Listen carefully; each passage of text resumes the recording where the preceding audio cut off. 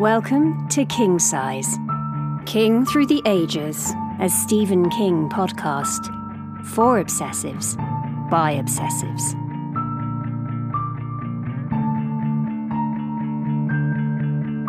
With Matt Robinson and Jamie Stewart.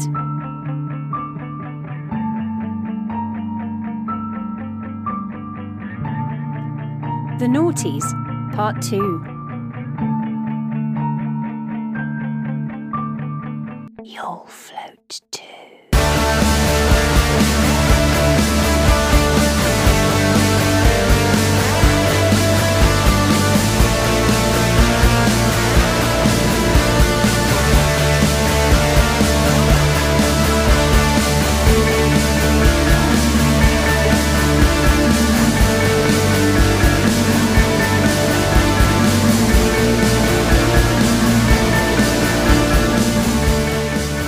So constant listeners, welcome back to our epic King Size, King Through the Ages.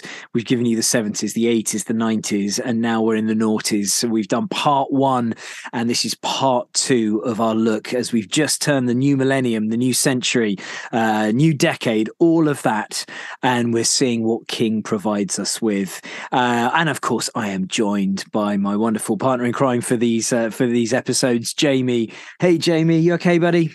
Yes, I'm great. Thank you for having me. Very cool. And you're not alone there, are you, in the studio? You've got some company as well. I do have some company keep me warm. I've got my 2 Cocker Spaniels, Poppy and Henry. Stephen King fans himself. Brilliant. Well, listen, they are more than welcome. And of course, at any moment they want to share their thoughts and insights, then brilliant. And I'll get Ozzy to come down as well because, the dogs are going to have some thoughts, right? Where are we going to in this episode? What are we looking at?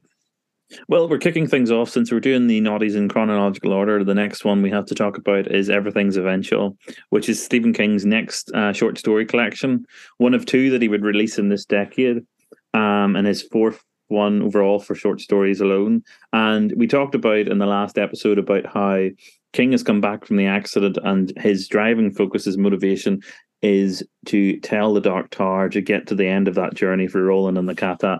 And the interesting thing is, even this short story collection is affected by that desire, because in this we've got 2 stories that are directly related to the Dark Tower. With the first one being the Little Sisters of Valyria, which is Roland. It's a story that's a prequel to even The Gunslinger. This is a story that happens before that novel, where Roland finds himself in a spot of trouble with some vampires. It's nice that it's kind of like he's by himself. He doesn't have the rest of his partnership that he would later go on to, create. So it's kind of nice to just, I think this is when he does it, when it suits him best, is have a short story where he can be a badass in. And it's also interesting, this story comes directly, well, I don't know what time this was written, because obviously this is a short story collection, but Roland is injured throughout the course of the story, and he's been looked after by a group of women who turn out to be vampires and are drinking his blood. But he's also being healed by these doctor bugs that are like regenerating his flesh. But the place that they're in, this pavilion, is referenced in Black House. It's a place that Jack Sawyer and the characters spend some time there, and you kind of get the sense that this is in Black House, that what happens in this story happened beforehand. So the outcome of this short story is where Black House begins, sort of thing, when they go to that situation, which is interesting. Where would you rate Everything's Eventual with, in the pantheon of Stephen King short story collections? Well, as a short story collection, my initial reaction to this collection, I tried to read this the first time on a car journey up through Scotland, and it was terrible because the whoever was driving the car had not thought of the foresight to put any petrol in it. So we were trying to find a petrol station on the A9 in the middle of the Highlands before the car ran out of juice, and I was just using the stories to distract myself from this dilemma, and I wasn't really enjoying it because of that situation. But having reread it recently, I really enjoyed, there's some stories in this, of course, they didn't catch me, they didn't work on me, but the other ones I did enjoy, like, as I say, Little Sisters of Valyria is my favorite out of the collection. I also really enjoyed Autopsy Room 4. which is the first one. A nice bit of sort of slapstick territory. Well, it doesn't start out as slapstick, but it ends at about a man who is in he's believed to be dead. He has been bitten by a snake, and he's in the mortuary about to be autopsied. But he is awake and alert and hearing all these people.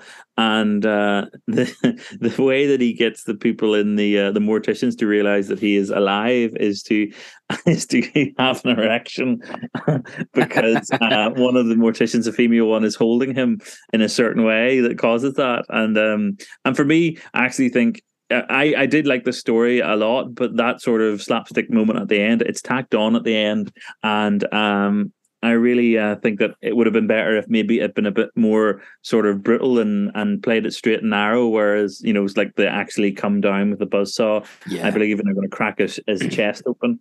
Yeah. But it's nice to have like a pulpy, fun King read, because after the 90s, it kind of felt like we were getting away from like the pulpy King stories of like Night Shift and stuff like that, where he began sort of thing, because all the 90s stuff had such seriousness. We talked about like Desperation, which is a novel that's like a horror novel for King, but it still has this big overarching thought on, God and religion and all this stuff. So it's just nice to get back to some of these stories that are like a bit more pulpy, like The Man in the Black Suit, about a young boy who meets the devil, that you're led to believe while fishing one day. Really, really creepy. There's other stories that didn't hit really hard for me, like The Death of Jack Hamilton, which is King trying to be like trying to do a gangster story, and very similar to sort of what's in Blaze. But for me, I don't really think of King as writing gangsters or being a gangster writer. So this is one for me that didn't work. But there's other great stuff in here. Like, so the title story itself, Everything's Eventual, is a very strange tale, but it's also so heavily influenced by The Dark Tower. It's about a person who has a certain shine ability, an ability to write emails. He composes messages in a sort of language that even he doesn't understand, and he sends them off to people, and when the people read them, they die. And he's been employed by the Crimson King to do this, and for whatever reason, what he's doing is directly affecting the beams and directly hindering Roland's progress. And it's a really interesting story, and that character later comes into the Dark Tower at a later date, which I enjoyed that very much. So the Dark Tower it's still got its claws within this. I mean, these are the first collection of stories King published since Nightmares and Dreamscapes 9 years previously. So it's his first short story collection, of this new century, this new millennium. And there were a couple of those stories, aren't there, Jamie? One which is Riding the Bullet, which is in this collection, and he released that as an ebook, which attracted over 500,000 online readers and became the most famous and most read online story of the decade. Now, again, King way ahead of that trend, right? Absolutely. And I would like to know, like, how much can we put down to the fact that Kindle books and EU books are reading, or down to the success of this one thing? I mean, I don't think publishers would have taken the gamble on this electronic kind of device if something hadn't been as successful as that, as King taking it. And King is, we've gone through the 90s and we've talked about how King loves different avenues of publishing, like Green Mile was published in 6 parts, Desperation, Regulators, 2 books that mirror each other, same with Dolores and Jared's Game. He was always sort of he was creative in more ways than just inside the story. He was always sort of trying to push the envelope of being creative in terms of like marketing stories. I think that, he talks about he never wants to, you said it yourself, he talked about how he never wants to do the same thing again or rehash old ideas. I think with the same thing with publishing stories, he's always interested in sort of trying to look at new avenues. So and Riding Bullet is one of the stories I really enjoyed as well. There are great stories in this collection, like 1408 is in this collection. That's right, yeah. An absolutely haunting fever dream of a story. And the movie's great. I don't know how you stand the movie. I like the movie, but the short story, it's such a surreal fever dream. You can't even really comprehend it.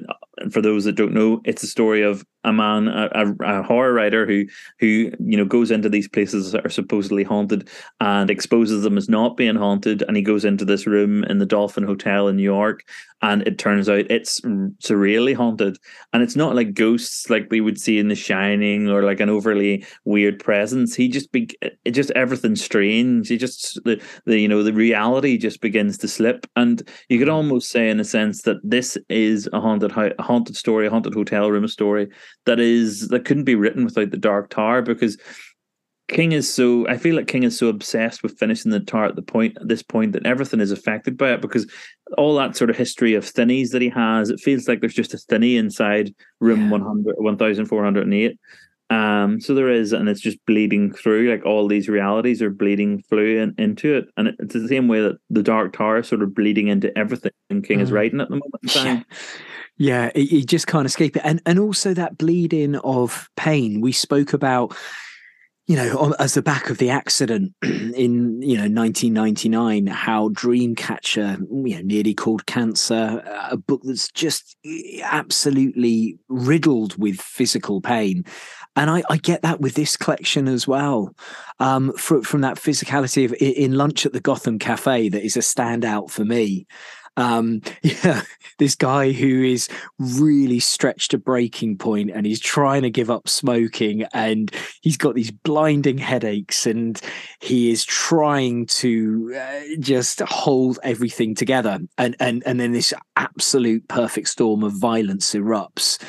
And from that to the rotavirus heads north to, I'm glad you mentioned that one. Love that one, to also In the Death Room, I mean, which really lives up to its title. These are books dealing with physical pain and the body being put under huge stress, and people choosing to put those stress down. The Gotham Cafe in particular is one where just this couple happened to be, again, wrong place, wrong time. The fragility of life, how bad things happen to people that don't deserve it. I really see that bleeding through in this collection of stories. Yeah, absolutely. I completely agree. Even like the story, all that you love will be carried away. There's such a bleakness to that story. Middle-aged salesman Alfie who's on the road, and he has a secret obsession with a very strange obsession with graphic roadside graffiti, which he keeps a wee diary of and writes all this stuff down. And you're sort of like, you really get a sense of this guy's isolation in life. And basically the story is he's at the point of suicide, and he's leaving it up to fate, where there's a house in the distance, and if a light winks on in the next 5 minutes, I won't do it, or something like that. But there's such a bleakness the way that it's depicted. You kind of get the sense that that only someone in a very dark place of mind could write such a story or know such a dark place. That's not a type of story. All that you love will be carried away is not the type of story that doesn't feature in any of the King collections before. Not that type of story, certainly. And it's something new and something different, and you get the sense in this, I feel, with all the books that we've talked about so far, Black House, Dreamcatcher, he is working through something, whether it be the recovery of his injuries and the recovery of, just starting again, really, it would feel like, I suppose, after that awful accident. Yeah, absolutely. And even the fact, Jamie, that this one, Everything's Eventual, 14 Dark Tales, that's its official title. These are dark tales for dark times. So the next one is From a Buick 8 by Stephen King, his second novel about a spooky car. He loves his cars. He does, doesn't he? Even after what happened, right? Yeah. And so you're talking about what happened. This story, I do know that part of the story, or a version of it, was written before the accident. But I do think that that a revision has happened in between them, because this story opens with the death of a main character, or the main character's father, and it's told in such a way. He dies, by the side of a road, doing his job as a state trooper. I think he's looking at the wheels of a semi truck or something like that look like they're baldy, and somebody comes along, a drunk driver, and kills him, and you get there is such detail in the body horror in that opening section. King does not shy away from the pain and the harm that happens to his body as he is hit by this car. And that's how it begins, and that opens up. And I don't think that's an opening that would only exist from someone that had gone through what he's gone through. It really does. Again, just hit so hard, that opening. And I mean, absolutely, it feels like he's pulling on that experience. And I want to share with you something I read about it, which, that quote that he has in, I believe it's on writing, put your desk in the corner, and every time that you sit down there to write, remind yourself why it isn't in the middle of the room. Life isn't a support system for art. It's the other way around. But this aspect of his life and what he's gone through, it can't help but bleed through. And as you said, that first draft written before the accident, but then the second drafts definitely sharpened after what happened. And, it's a book that came out of his experience, right, with that accident that almost killed him. I mean, can't be any coincidence, again, that this is the story he wants to tell of this car, that is haunted, that has a life of its own, that does affect everyone who comes into contact with it. And right from the beginning, as you say, in the accident that we see, it's someone doing a good deed, someone doing their job. And then this happens to them, this brutality. Yeah, you're absolutely right there. But that's what I wanted to talk about with this sort of going forward with King. There's a very interesting thread that goes through some of his books here, and it's almost nihilistic in good things can happen to good, or bad things can happen to good people at any moment. The world has teeth, and that's a line obviously from Tom Gordon. But if you read that book. And yes, absolutely. I was listening back to our episode on it. I did feel that there is a bit in that book where you don't know if Trish is going to survive, and I do feel that King didn't know that as well. But maybe he wasn't fully aware of the ramifications of what would happen while he was writing that, of what would happen if Trish didn't. But in these books that are coming out now, like the thread that runs through this one in particular is that there isn't an answer sometimes. No matter how much you search or how much you feel like you're going to crack the case of this particular mystery, the mystery of this car, life doesn't give you the answers. And it's very frustrating for so. And life doesn't explain why this drunk character who gets away with the murder of this young boy whose name's Ned, the murder of his father, a manslaughter, because it is an accidental. It's an accident. He can't look and say that drunk's out there walking free, and my father's dead. My father, who was a good man, who did good deeds, who worked on the police force. And this is kind of like that nihilistic thread that I've begun to notice in his work right about now. That it's like sometimes there is no answers, and a lot of King fans don't like those endings. I've noticed there's a lot of resentment in these books, in From a Buick 8 and a later book that we'll talk about at a later point, where King doesn't give an answer. He doesn't tie everything up in a neat little bow in these books going forward. And I think that's because he almost had his own life taken away. And you were right, we talked about last episode, the little things that he was thinking about.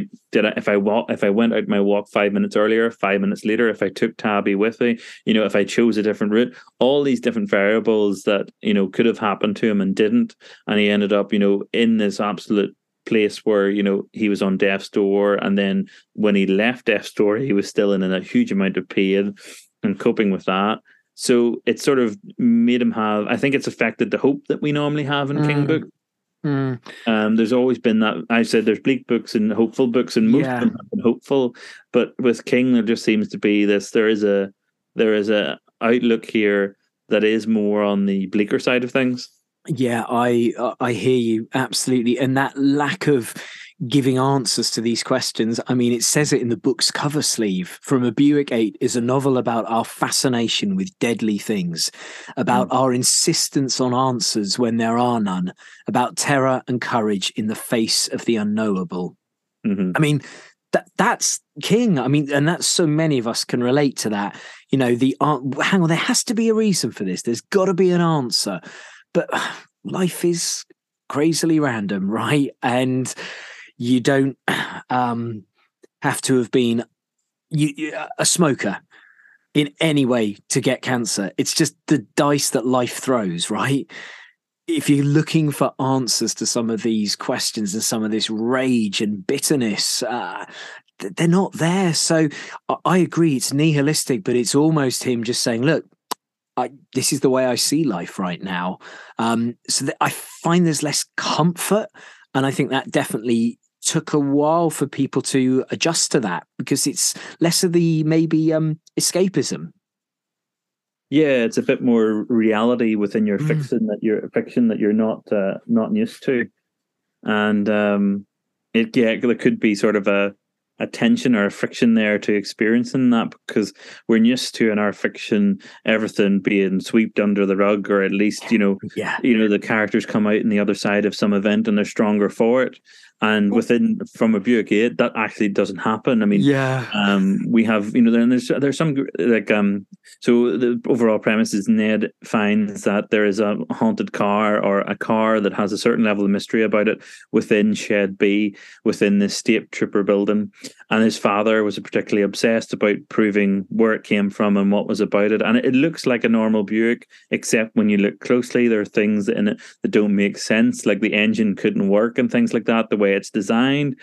And also things come out of the car when it's been left alone. There's things like lightning storms that happen within Shed B, as if lightning's coming from the car. And there are other times where creatures come out of the boot. And then there are even more times when people go missing. I think it chimes with a really turbulent time, because King, at the time of doing the From a Buick 8 publicity tour, said, I can't imagine retiring from writing. What I can imagine doing is retiring from publishing. If I wrote something that I thought was worth publishing, I'd publish it. But in terms of publishing stuff on a yearly basis, the way I have been, I think those days are pretty much over. From a Buick 8, so far as I know, is the last Stephen King novel per se, in terms of it just being a novel. And which is hilarious compared to how many, I'm looking at my shelf. Well, exactly. That's a complete fabrication. I mean, like, he published a book a year. I've got the stats here, only skipping 2010 for the next 13 years. And he published 2 books in 2004, 6, 13 and 14.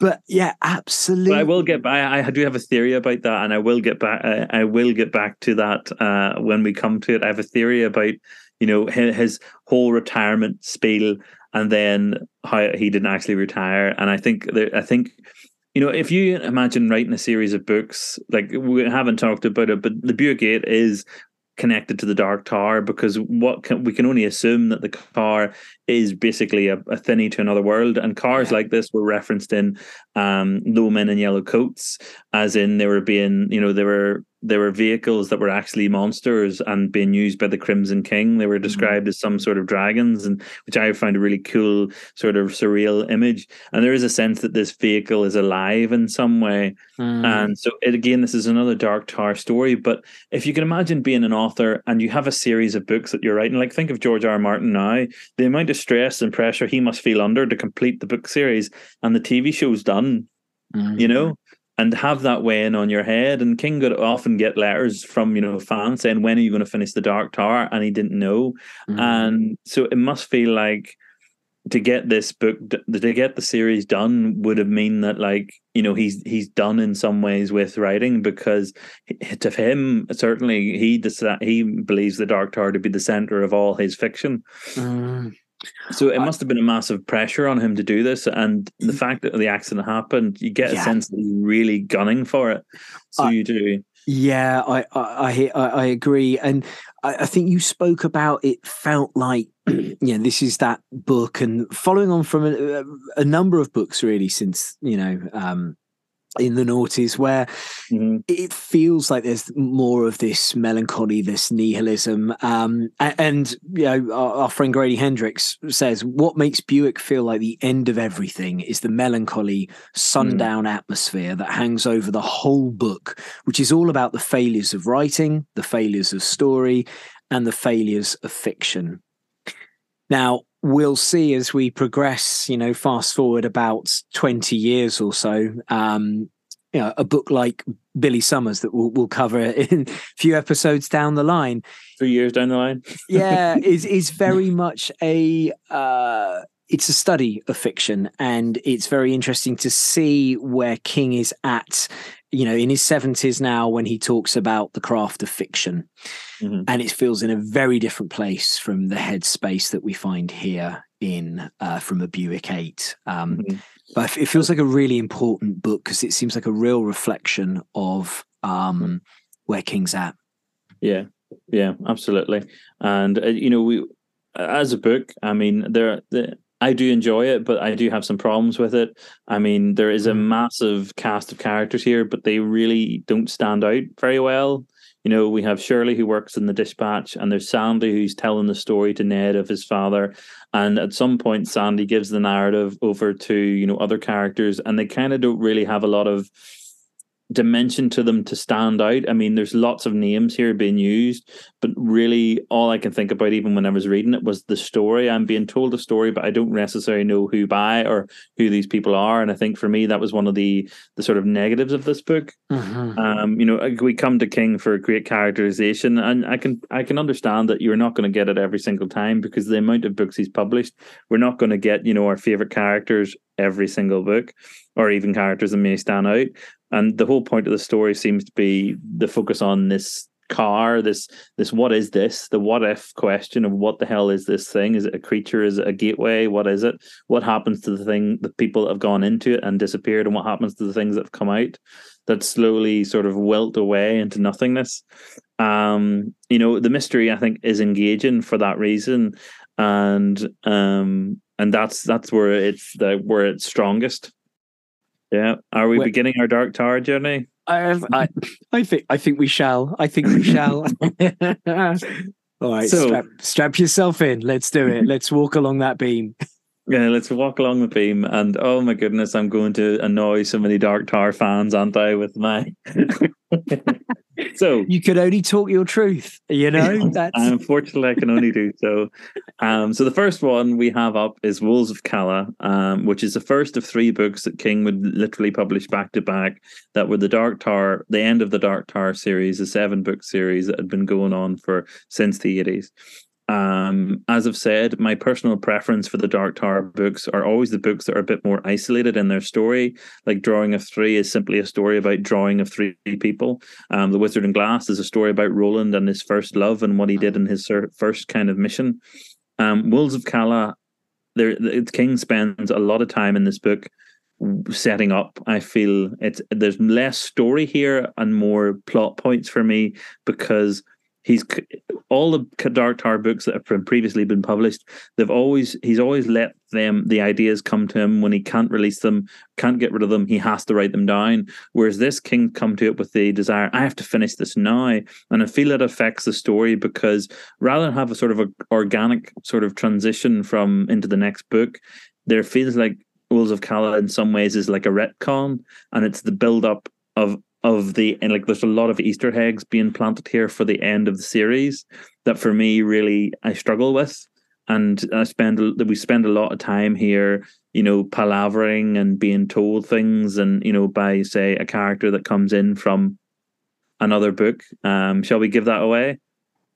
I think, I think we can. So that we are going to, because we do need to talk about this character. So if you are, treading down the beam and you want to just hold your thoughts for a moment, then I would recommend just skipping forward for about 5 minutes worth. But it's a little spoiler on its way. So we run into Father Callahan from Salem's Lot, and we run into him in a community that is on the way to the beam, and we find that this community every so often has been raided by wolves, as they're described, and the children are taken, and the children come back, and they have, their intelligence and their personality has been drained from them, and they're left sort of reduced mentally, but at the same time they grow into sort of they have sort of symptoms of giantism and things like that, and grow really big. And it's always one of a pair of twins that's taken. So it is by these wolves of Thunderclap, as they're referred to. And Roland and his gang are basically enlisted by this township who have decided to fight back for the first time, and they need gunslingers. And so Roland and his Katat decide to help, which they do. And it's kind of like the Magnificent Seven. That's kind of the inspiration for the storyline. A small group of well-trained fighters going up against this sort of army of bad guys. And there's also, an android called Andy that features as well, who you're sort of led to believe that he's friendly, but turns out he's not. He's on the wolf side of things, and he's just keeping an eye over this township. And it's a lot of stuff. I mean, I know I'm explaining it simply, but when Father Canlan begins to tell his story in the middle of this book, and we've talked in the 90s about how, King wrote books that felt like there were two novels in one. His entire story takes up so much of this this novel, and this idea that there's going to be this standoff, that it really sort of slows the pace. So it's just a lot. It's just a lot of information. It's a lot of story, and it feels like you can understand why King is often talked about. He would like to go back and rewrite everything and edit everything, because the first 4 books feel like their own series, and then for me, the last 3 feel like their own series. Does that make sense? Yeah, total sense. I mean, it's the Dark Tower. It is problematic, okay? Because for me, we start off obviously with the Gunslinger, which is a harsh introduction, as we've said, and you got the drawing of the 3 that just absolutely flies. And Wastelands could do with some editing, and then Wizard and Glass, which is just absolute beauty. And these 3 that came, one after the other in the 2000s, you use the phrase, it seems like a lot, and it feels like there's the wheels start to come off a little bit for my taste, because what happens is King starts to really acknowledge the influences on the story. So I'm trying to get lost in the story, which, if we strip it down, horrific about, child abductions and what costs to keep a community. What happens to a community when it's under stress?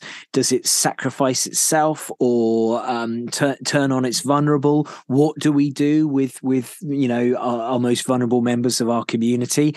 And then, this dark foe that we know there's this countdown. It's just a matter of every page we turn that, it's getting closer and closer to this epic battle, and decisions have to be made. I love that. But within it, there's, references to Harry Potter books because of the Sneetches. There's these kind of C-3PO, Star Wars, Isaac Asimov robot. They're based off Doctor Doom from Marvel. That's it. Exactly. And they're lightsabers. And they're even referenced like that. So every time that happens, it just snaps me out of the narrative I'm trying to read. And it's also got these kind of Western themes to it, but it feels really confused. And it is the one, obviously, where King starts to weave his own backstory into this. We start to discover fictional novels called Salem's Lot, written by a dude called Stephen King. And that's when, for me, a few warning bells start to go. I love the fact that Father Callahan is back, because I always wanted to know what happened to him after his encounter with the vampires in Salem's Lot. So I think he's a fantastic character. But this is the first one where I'm just like, wow, it really feels like it just is trying too hard, trying to do too much. And we haven't even talked about the whole Susanna storyline, which happens in it as well. Well, there's just so much story within this story. Like Susanna, obviously, there's Susanna, who had, previously been 2 personalities in one body, has begun to start to, at night when everyone's sleeping, crawl away and start to eat like frogs and toads and all this stuff. And it later turns out that she's pregnant, but she's not pregnant by Eddie. She's pregnant by the demon that she fought in the Wastelands, and that it's somehow linked to Roland, because Roland fought another demon in a similar manner in the Gunslinger, and that's again convoluted story. It just feels very convoluted for that.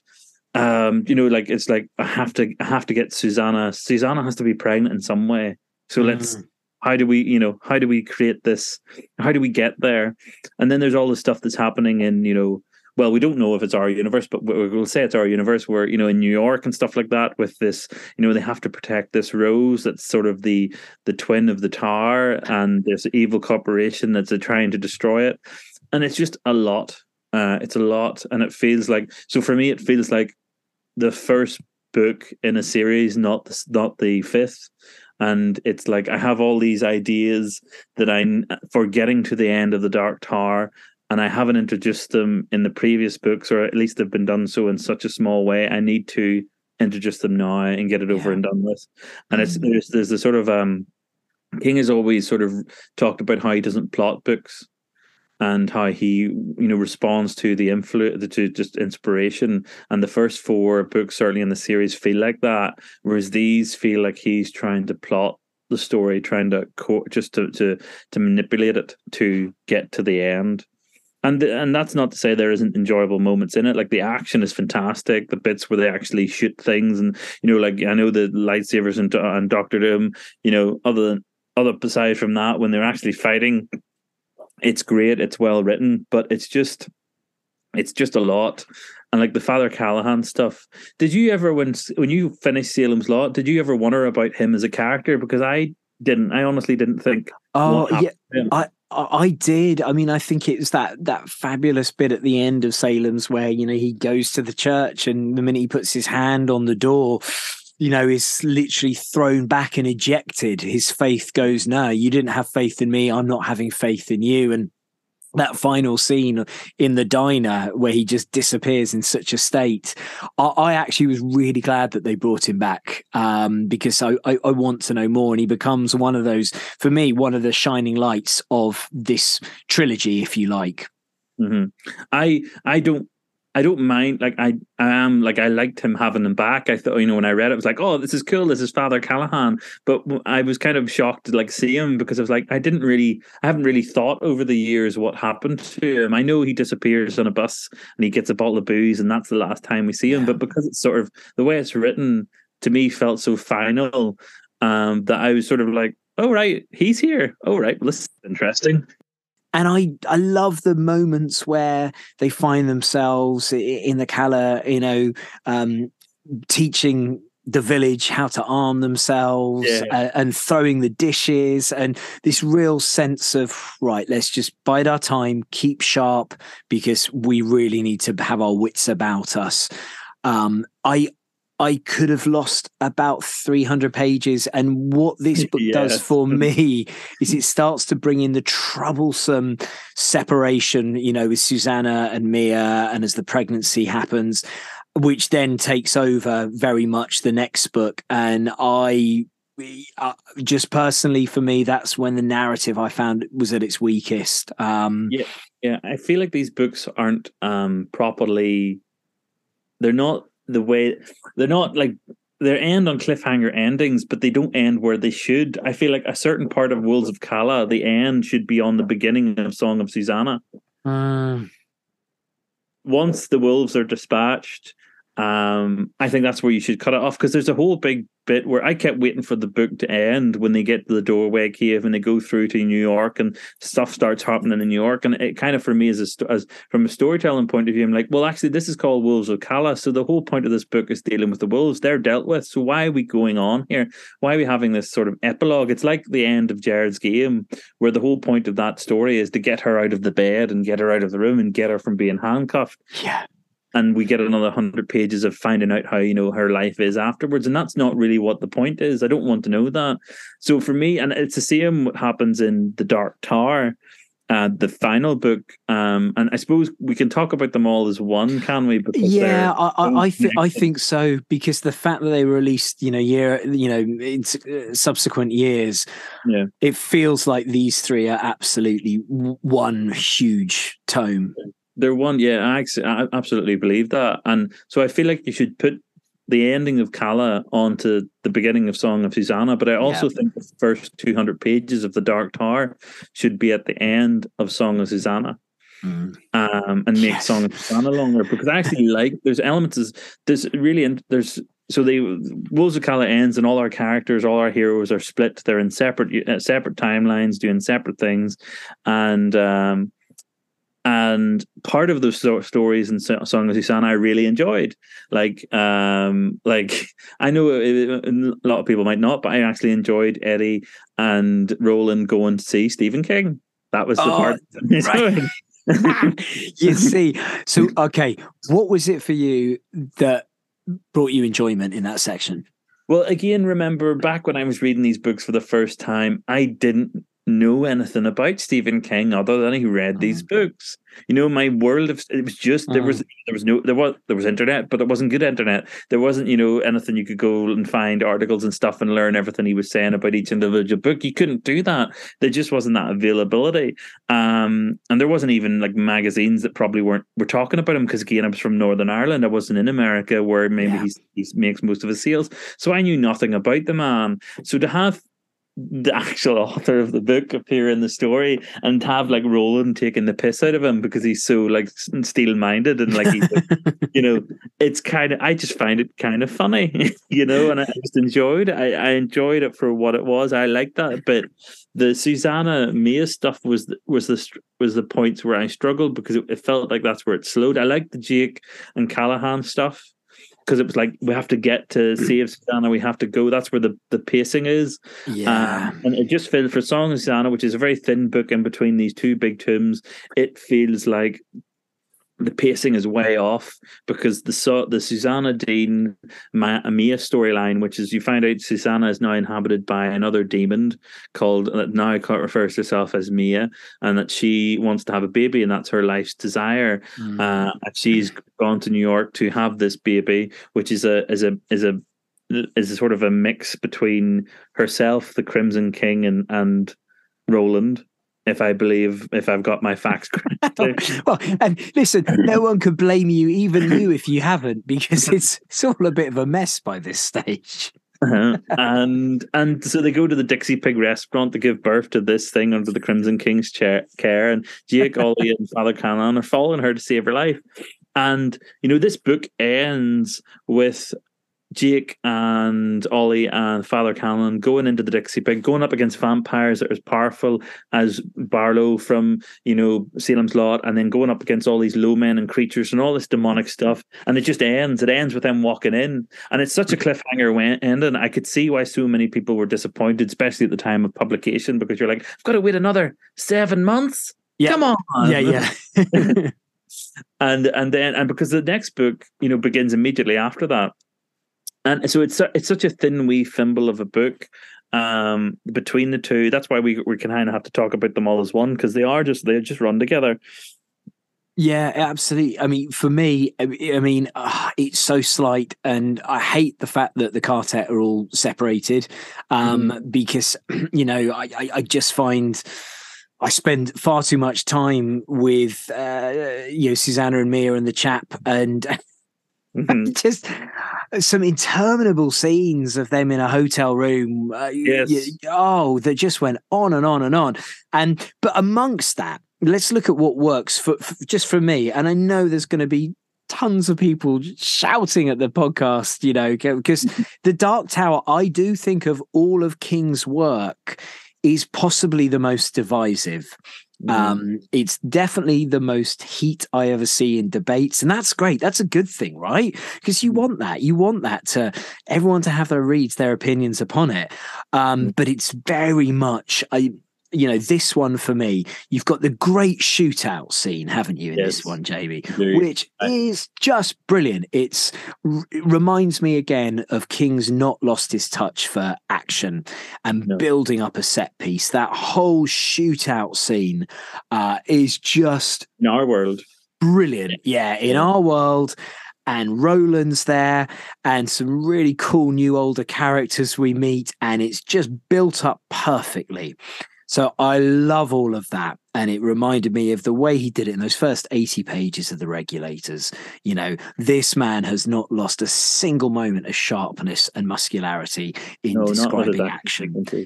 And I want more of that. Yeah, so you want more of that, don't you? And that's that pacing problem I see is there, because the moment you cut to Susanna and Mia, it's like slow. We take a pause, and so like for me, like I will get to our ratings, but I actually think of it as a 3-star book because it's like Heart of Atlantis. It has this great story element in it with what's happening with Roland and Eddie and happened with Jake and Callahan, but then it has this other story element that's just like not for me. I'm just not in that. It feels like a separate book inside this wee tiny book. yeah, exactly. And I have to say, for me, I am just not a fan of when that fourth wall is broken. And, the device that King does, again, we have alluded to it, but, a little spoiler in full effect if you do want to fast forward a few minutes. But when King inserts himself into the novel, I hear you when you're talking about it's great seeing Roland take the piss out of King and the relationship, and there's elements of interest, but it just for me smacks of. I mean, he's Stephen King, can do whatever the fuck he wants. Great, fine, but it felt like a real bit of ego stroking, and it felt misguided, and it snaps me right out of the story, and it feels so heavy-handed. Okay. The creator is God, the author is God. And there's something obviously really interesting about the fact that, these characters have to save the writer, later on. I think I like that. I think that's really cool. Okay, so hang on, these characters, will you lay your life down on the line for your creator? That's cool, but it just feels again, it might have been cooler if it wasn't him as the creator, wouldn't it? Like, I don't know. Dinar Coots. Just something like that, where the way you see at the end of Ozakala that the book is Salem's Lot by Stephen King. Maybe instead of that, it had been one of the Dark Tower books, but a different name, a different author sort of thing. And this idea that there's always an author in every universe writing this story, compelled to write the story in order to, to do this. And so in our universe, it's Stephen King, but in their universe, it's, whoever they create, I think they create a fictional author for Charlie the Choo Choo. So you could use that wee children's tale that's in the book. So it's very convoluted and complicated, isn't it? It really is. And it was the one that on my when I was cast away, it definitely in Survivor type, the Song of Susanna made an appearance, let's put it that way. Yeah, and just my walk along the beam, I mean, it's so expansive, obviously, and there's so much beauty within it, and I've lost myself so wonderfully within the story of the Dark Tower, but there's absolutely been moments of just sheer frustration, where it feels like, I'm going along the beam and then I get knocked off because I'm going, hang on a minute, just head scratching. And on a few times around now, I'm like, I don't think it's necessarily us going, hang on, wait, does this add up? There's bits where it just feels very lost, and this for me is the most problematic of all of the Dark Tower books. I much prefer the Wind. We're talking slight books. I much preferred the little linchpin of Wind Through the Keyhole. I thought that was much more entertaining as a story. Yes, as someone who's recently reread it, absolutely agree. It's just. I think the difference between that story and this is King was inspired to write that story, whereas this is a story where the plot has to go in this direction. Wings through the keyhole has the privilege of not being attached to the Dark Tower in any serious way, so he can do whatever he wants to do with those characters. But with this, I think he's very led by inspiration as well, but also when that inspiration hits, he feels that that's the way the story has to go. Yeah. And maybe there's a bit of unadaptability to changing and a bit of fluidity that could have been placed in here. I don't know. It'd be very difficult, these 3 books, because I imagine when he sent this story to the publisher, it was one book. It wasn't, he didn't have them divided into these sections, as they stand. I think this was just all one big book that he, this is the final thing. And maybe if it had been, I don't think he could even try to release it like that, but maybe it would make, that's the way it made for me. Like when I read it the first time, I read all the Dark Tower in order. I didn't read them, within the publication order. So I just started the Gunslinger and worked my way through to book 7. Yep, likewise. And I was completely encapsulated with the characters that I was just bound along that journey. And yeah, the bits had ebbs and flows for me, but I didn't really notice it as much when I was reading them on the reread, and and had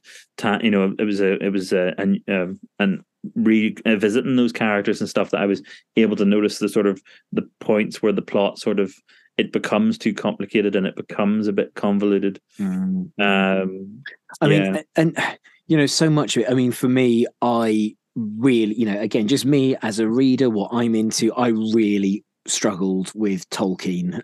Just for me, I never got on with it. I tried a number of times, but I just didn't. Again, each to their own. But I know, obviously, you can't escape the Tolkien breadth and scope of this novel. Of this saga, the Dark Tower saga. But it just feels in these last 3. And I remember finishing Susanna, thinking, okay, final book, let's get things back on track. And it's a curious one, the final book. The Dark Tower itself. Yeah. Where it's such a mixed bag. Yeah. Where do you? How did it affect you? First time round, I read it for the characters. So the first time round, I was absolutely sort of jaw on the floor for everything that goes on with those characters, and I really did love the final Dark Tower book. I thought it was a great note on the whole, Roland, Eddie, Jake, Susanna, Oy. I loved it for those things. Now reading on the reread and looking at it from a story point of view of just that book as it exists, I feel the first 200 pages needs to be taken out of that and put at the end of Song of Susanna, because it opens up with Father Callan, Jake and Oy in the Dixie Pig, killing and laying waste to all these demons, and it's absolutely class and fantastic. But it slows right down. So one of the worst things that I think King decides to do, and I have an idea of why he does it, Mordred kills Randall Flagg. Yeah. And this is a villain that we have spent numerous books with, that has always been at play in the background of every sort of king of the King universe as being sort of the cause of such agony and evil. And to have him killed off by Mordred, I know what the statement of that means. It means that Mordred is something to be feared. But I just think it's so underwhelming for that character as a fan of King's work. Yeah, and it's so easy the way he gets. I remember just going, Hang on, that can't be right. That's not Randall Flagg. He's not. I mean, it's just so easy. The death. Yeah. this character that has appeared and reappeared throughout so much of King's body of work now, 30 years on, to just dispose of him like that. I really rang a false note for me.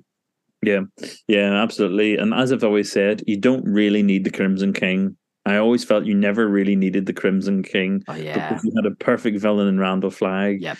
And it just sort of felt like Randall. Actually, when I read this series and then sort of let a little bit of time pass, I thought the Crimson King was Randall Flagg because Crimson King has so little personality. It feels like he feels like a petulant child, and and Round the Flag has such personality and has been throughout the whole books. I and I think it could be forgiven for mistaking those two, because I wanted him to be the villain. It doesn't make sense to create this whole new big bad behind everything when you've got someone that's been along for so long. And even the beginning of the Gunslinger series, like, that's who Roland palavers with at the end of the book. He is the man in black, or he is, the one that killed his mum or made him kill his mum and all this stuff. So why would it not be him? It just doesn't make sense. And I suppose it may be done for twist value and stuff, and to make Mordred come across as this powerful being and stuff like that. But it just I have no time. I have very little time for it.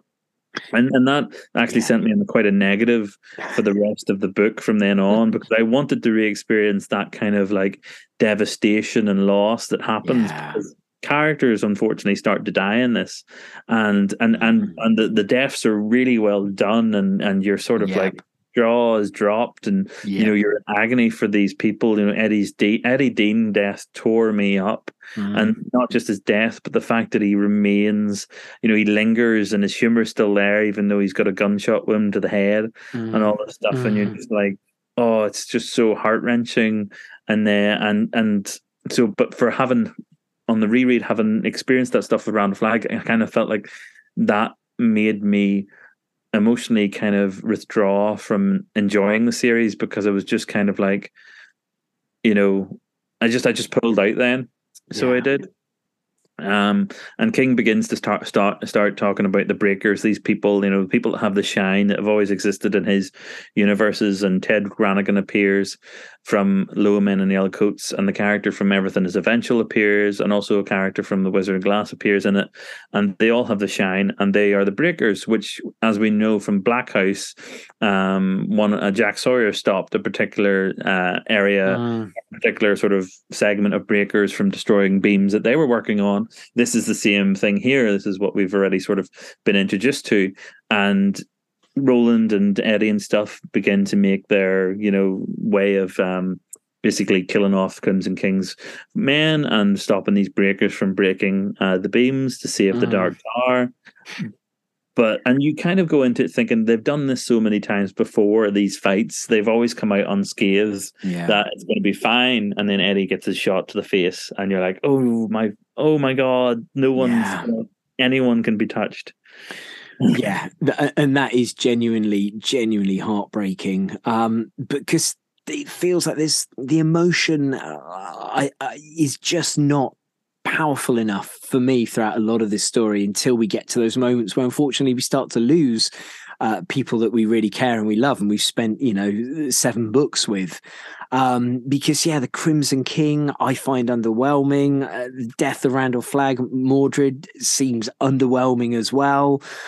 It just seems, and the ending, still trying to work my head around it, and knowing exactly what it is, and does it work or does it not? Again, it's the headache of trying to work out the end of Inception by Nolan, but here I think it's just a little confused.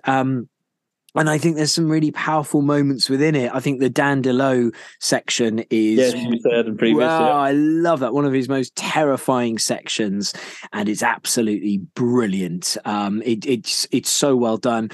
All of the Patrick and the shine that he has in his communication, there's a lot I really like there as well. Yeah, for me, Jamie, it's like, go back and take this back, make it a trilogy. Wow, because I think there's just so much padding, and it does just lose its way. Even the Jake stuff, like with the padding, like Jake died and a version of Jake died in Gunslinger, and then suddenly we needed to have Jake back in the Wastelands, and it felt like this retcon for Jake, so it did. And that's where I was, one of the things that first section of that book that I really struggled with, because it was like that book was retconning what had gone before, and we spent so much time doing that.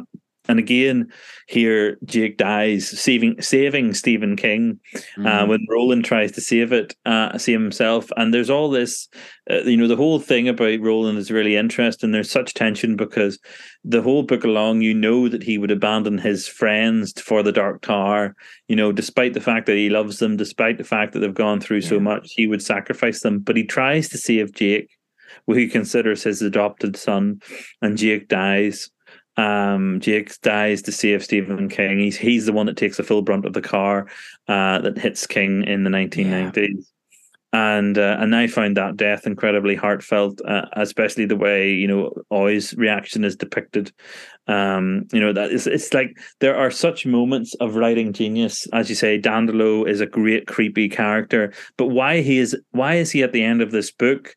And why it just feels like they come up to this house and then the whole section of this book, it just feels like this isn't certain parts of it. This isn't where the story is supposed to end in some way. Because, I talk about books that are written with formulas in mind. And I think if you're trying to pull off a massive fantasy, universe spanning epic, I think you have to work to a certain degree with a formula.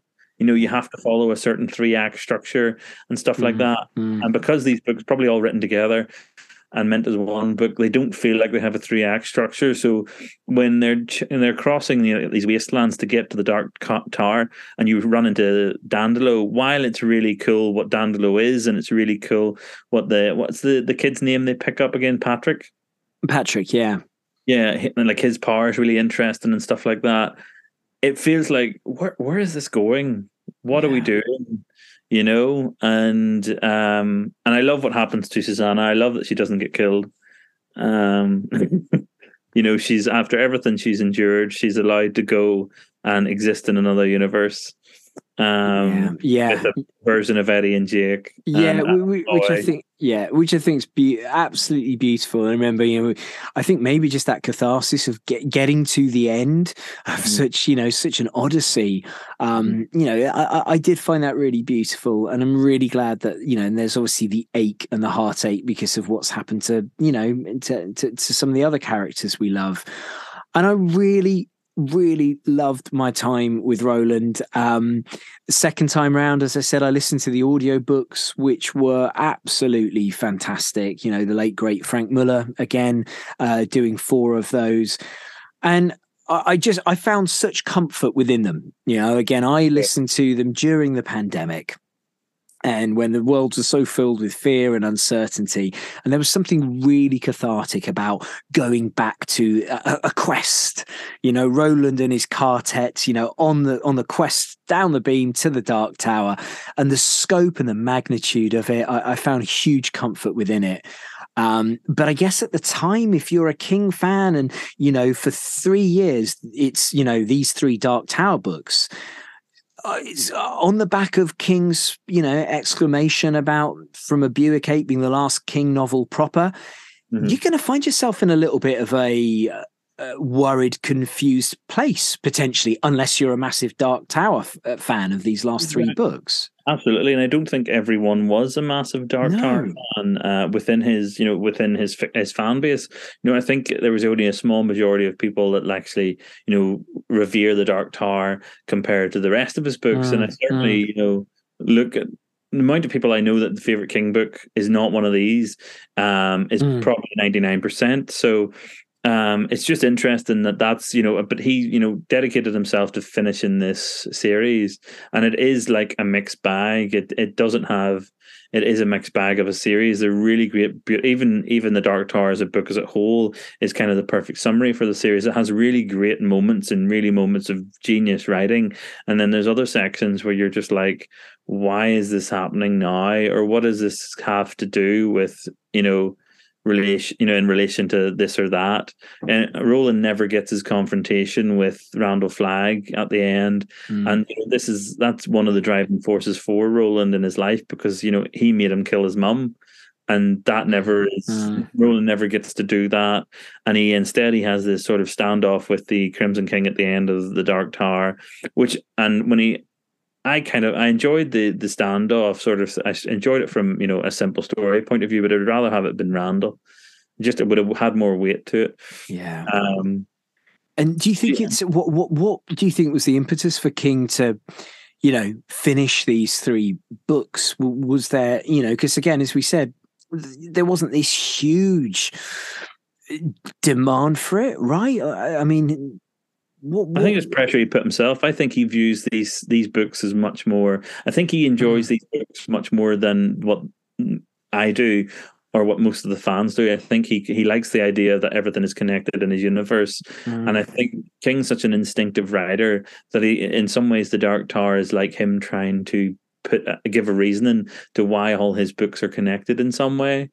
And there's sort of a completist kind of enjoyment there you would have with this series, in that, right, everything's done, neat bow, Roland's met the Dark Tower, I can stop now. And I actually think, the next book, the first book after The Dark Tower, The Colorado Kid, a very, very slight tale, but I look at it as a new era for King, because it's the first book he's written without the weight of this series over his head. Because you imagine, it's a massive task to do any sort of series of books, even sequels. But the idea that every time that King say, I'm writing Dolores Claiborne, I'm choosing not to write the next Dark Tower book, which I have left open for, the story is not finished, but I'm going to tell this other story that will be finished within one book, and then I'm going to tell another and another and another, and then, so I think there's he wants to finish it, and the idea that the weight is off him. The next decade of King, he feels like he's free to work with whatever he wants. That idea of retirement, I can understand why he didn't retire, because a mind like his, being so creative as his, being so prolific as his, the ideas would just come, and the idea that he didn't have this weight hanging over him. He could write whatever he wanted then. He could spend whatever amount of time he wanted on whatever stories he wanted. And the accident had, he had moved away from the accident. Now this is 2005. There's several years between it. He had written in books, those really dark books like Dreamcatcher, like From a Buick 8, Black House, that had this sort of melancholy to them. And now he feels like he's getting onto the other side. The Colorado Kid, very slight story, published with Hard Case Crime, which is a publisher that publishes stories that are written from the the 40s and 50s and 60s, these sort of hard-boiled novels that have been sort of forgotten about. They brought them back, and they asked Stephen King, because they knew he was a fan of them, would he write something for them? And I think they actually asked him to write a foreword. And he says, no, but I'll write you a novel instead, and it's called The Colorado Kid. And it is linked to the threads, the themes of From a Buick 8, that sometimes you don't always get an answer to the story. Because in this, The Colorado Kid is a man who is a dead body that was found on Little Tall Island, the location of Dolores Claiborne. And he's found by these 2 teenagers, and it's just these 2 journalists, these 2 elderly journalists that work on Little Tall Island and write the newspaper there, telling this sort of new journalist that's coming along, who's there for work experience, that sometimes stories don't have endings, and don't have endings that satisfy. And it's kind of King sort of nudging a wink to his audience that that for any time that and he's always done that. His audiences got angry with Misery because they thought he was talking about them, about fans being overzealous, and fans weren't happy with like the endings of certain books, like From a Buick 8. Some fans weren't happy with the ending of The Dark Tower. So it's kind of a wee nudging a wink to them to say, like, life doesn't have happy endings all the time, and sometimes it doesn't explain its mysteries at all either. And it just goes on. And it's so interesting. We spoke, didn't we, about on the back of kind of the huge disgorging of Needful Things came Dolores and Gerald's Game, and so he's just spent years and 3 years of The Dark Tower. Yeah.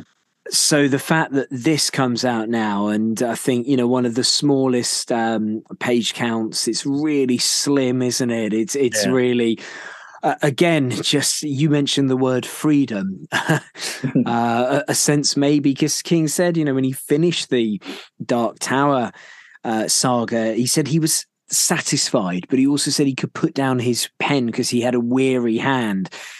I definitely get that sense of weight, and this must be a perfect reaction to it. Yeah, it's almost like him commenting on his own the story, because not just the last 3 books, but you have to. Last 6 books have all been connected to the Dark Tower. And the short story collections, Black House, From a Buick 8, and then you've got all the stories in the 90s that are connected to it. Rose Madder, Insomnia, all the ones we've already gone through. So this thing was weighing on his head to a certain degree even before the accident, and the fact that it's finally finished. I mean, the fact that, because I feel like everything is connected to the Dark Tower so much in the 90s and the early noughties. The fact that he doesn't have to do that anymore, that it's done, that it's finished, that there's a stamp on it in his head. He starts talking. The stories that he now goes on to write are so interesting because of it. It's like he's free to have whatever idea he wants, and he doesn't have to connect it to them at all, or the universe at all. And I love that about the stories that are coming up that we get to talk about. Yeah, and I read a review of this in The Guardian that said it kind of encapsulates everything we've spoken about today, which is about From a Buick 8 brought one part of King's career to an end. He just recovered from being hit by a van, so that book is suffused with pain and a sense that the world has ended.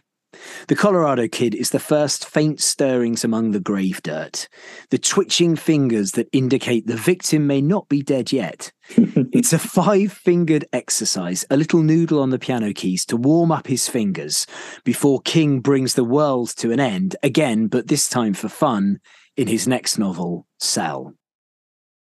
So now we're going to do our ratings. Now, again, I have a feel there's going to be quite a bit of heat in this episode. And again, because we're talking about the Dark Tower, how can it be anything other than that? So we're going to share our ratings. So yeah, everything's eventual. 14 Dark Tales. Jamie, what does it get from you? 3.5 for me. 3.5. Shall we say standout short stories for ourselves? Yep, go for it. Road Virus Heads North, yeah. 11408, and The Little Sisters of Illyria. Fantastic stories. Yeah, lovely. And I'm going to go for a 3 for that one. Ones that stand out, yeah, Road Virus, absolutely. Autopsy, Gotham Cafe, and Death Room is a nasty little tale with a brilliant payoff at the end. From a Buick 8 is next. From a Buick 8. So from Buick 8. So I really, really loved it. First time I read it. Again, because of the relationship with the frailty and the fragility and the cast of characters he builds around it becomes for me more than, say, the car itself. The car is literally the vehicle for this character study, and there's a darkness to it that I think is really honest of King. So I'm going for 3.5. I went for 3. I think my first read, it was like 4 stars for it. I really enjoyed it, but on reread, my memory was the characters were amazing, and then when I went back to it, I struggled to remember, to just keep an eye on who was who, and it was just sort of a list of names. So, so 3 for me. So here we go. Boom, boom, boom. The Dark Tower, Wolves of the Calla. 2.5 stars for me. It's my least favorite of all the books in the series. It just spends so much time feeling like it's setting up a series, books to come, rather than telling a story for me. For me, it's a 3. What works is the reintroduction of some characters we know and love, and the setting itself, the premise itself, I think is really powerful. But again, there's far too much padding, and it starts to navel gaze far too much for me. Next one is Song of Susanna, and that's a 3 for me. That's a 3. I like it more, but just because I think it helps that it's smaller. You get to the ending quicker, and I think the characters are doing more. It's more the characters that I'm enjoying, and their story is more condensed and at a faster pace than Calla. Yep. For me, it's a 1. It drove me nuts. This book. I love the shootout, and that absolutely is fantastic. The rest of it is just infuriating. Yeah, infuriating. And I found it really. I didn't want it to go in that direction. And Jamie, The Dark Tower 7, the final one. 3.5 stars for me. Yeah. You know, there was a time when I read this, I think I would have put it in my top 10, but now, and that would have been for the emotional payoff of some of the characters and the loss I felt for them. But now, having reread it and read the other elements of it, those moments still stand out, but the other elements really drag it down. Yeah. And I'm going for a 3. Again, I think there's some standout moments within it, and for sense of place and this almost catharsis. It's definitely there, but again, just needed some really sharp editing, and the Deus Ex Machina. I still have a problem with, but that's my problem, not King's. I think he's done very well with The Dark Tower, and but yeah. Need another twist around it. I still can't hold on to that ending, you know. But maybe that's the whole point. Maybe Colorado Kid. I've not done so. That's right. 3 stars for me. It's 3 stars. Yeah, it's too slight to be anything more than that, because it just. But I enjoyed what I read. You know, it's just not. You know, it's just one of those things. It's like that. There's books you read and you're like, that's perfectly serviceable, and that's what it is. Yeah, exactly. So it sounds like almost like a Dark Tower chaser, right? yeah, just a nightcap to finish off. Yeah, exactly. And then building things up for 2006 Sal, which we're going to dive into that and a number of other books in the second half of the first decade of the 2000s in our next episode. Right. Well, Jamie, I hope no one knows where you or I live, because people will be coming now. The wolves are coming. Better start to sharpen your plates, buddy. Jamie, as always, such a trip through the decades with you, my friend. Thank you so much, mate. You're welcome. Thank you for having me. Thanks, buddy.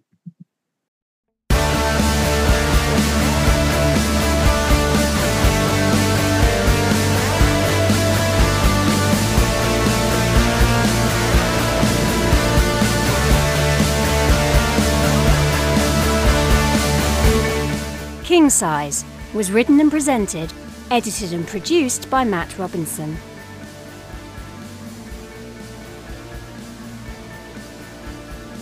Music, Storm Coming by Last Picture Show, available on Spotify.